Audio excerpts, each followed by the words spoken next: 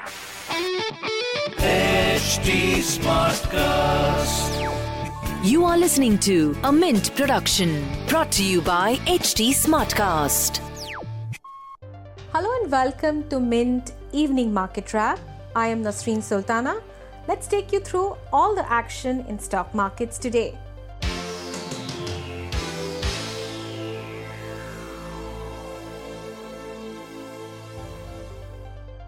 Markets took a breather after a sharp fall yesterday and managed to gain nearly 1% amid high volatility on Tuesday. The benchmark indices started on optimistic note following upbeat global cues and remained range-bound thereafter. Despite apprehensions about impact on volumes due to the new margin system that kick-started on Tuesday, Indian markets ended higher on expectations of stimulus package by the government as GDP in June quarter contracted more than the street estimated. The BSE Sensex ended at 38,901, adding 273 points or 0.71%. The 50-share index Nifty closed at 11,470, adding 83 points or 0.73%. Analysts said that the Supreme Court verdict on AGR dues for telecom and announcement of auto sales numbers for August eased some pressure on markets, but lack of follow-up buying capped upside. The broader markets too participated in the rally and ended with gains in the range of 0.5 to 1.1%. Among sectors, barring IT and oil and gas, all other ended in positive. Telecoms led the pack with gains of 4%, followed by metals and power. On the Sensex, top gainers were Bharti Airtel, Bajaj Finance, Asian Paints, Tata Steel and NTPC. Among laggards were ONGC, Axis Bank, Tech Mahindra, Infosys and ICICI Bank. The Supreme Court has given telcos a 10-year window to pay dues related to adjusted gross revenue or AGR less than the 15 to 20-year window they had sought earlier. According to various estimates, telcos will on an average require to pay around Rs 7,853 crore at 9% interest in annual installments. While it may not be much of a concern for Bharti Airtel, Vodafone Idea's financials have remained a going concern and a 10-year payment window might add to its liquidity concerns, according to analysts. Thereafter, Bharti Airtel shares ended over 6% higher, while Vodafone Idea tanked 13%.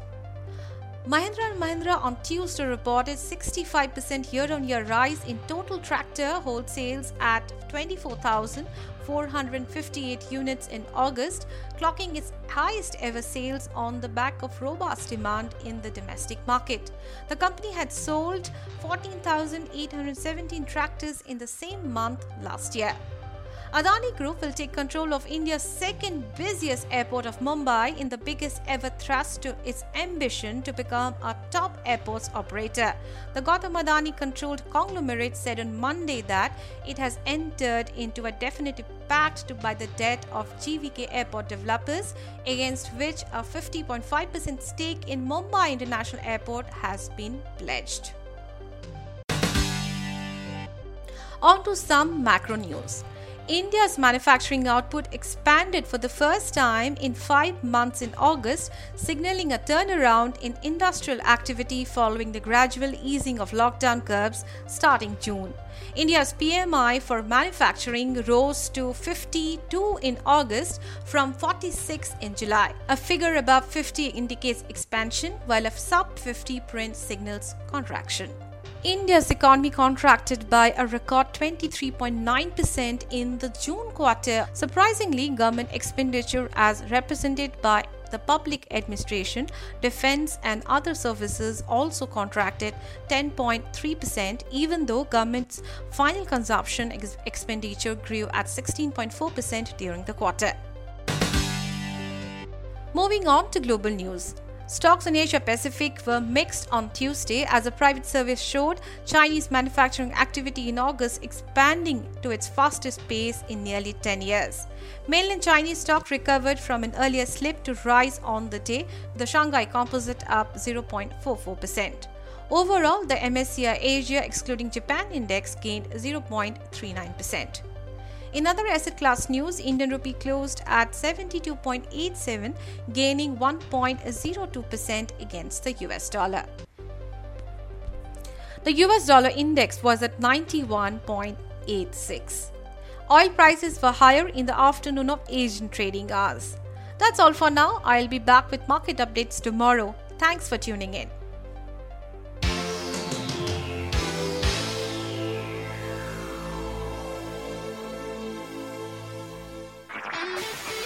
This was a Mint production brought to you by HT Smartcast. HT Smartcast.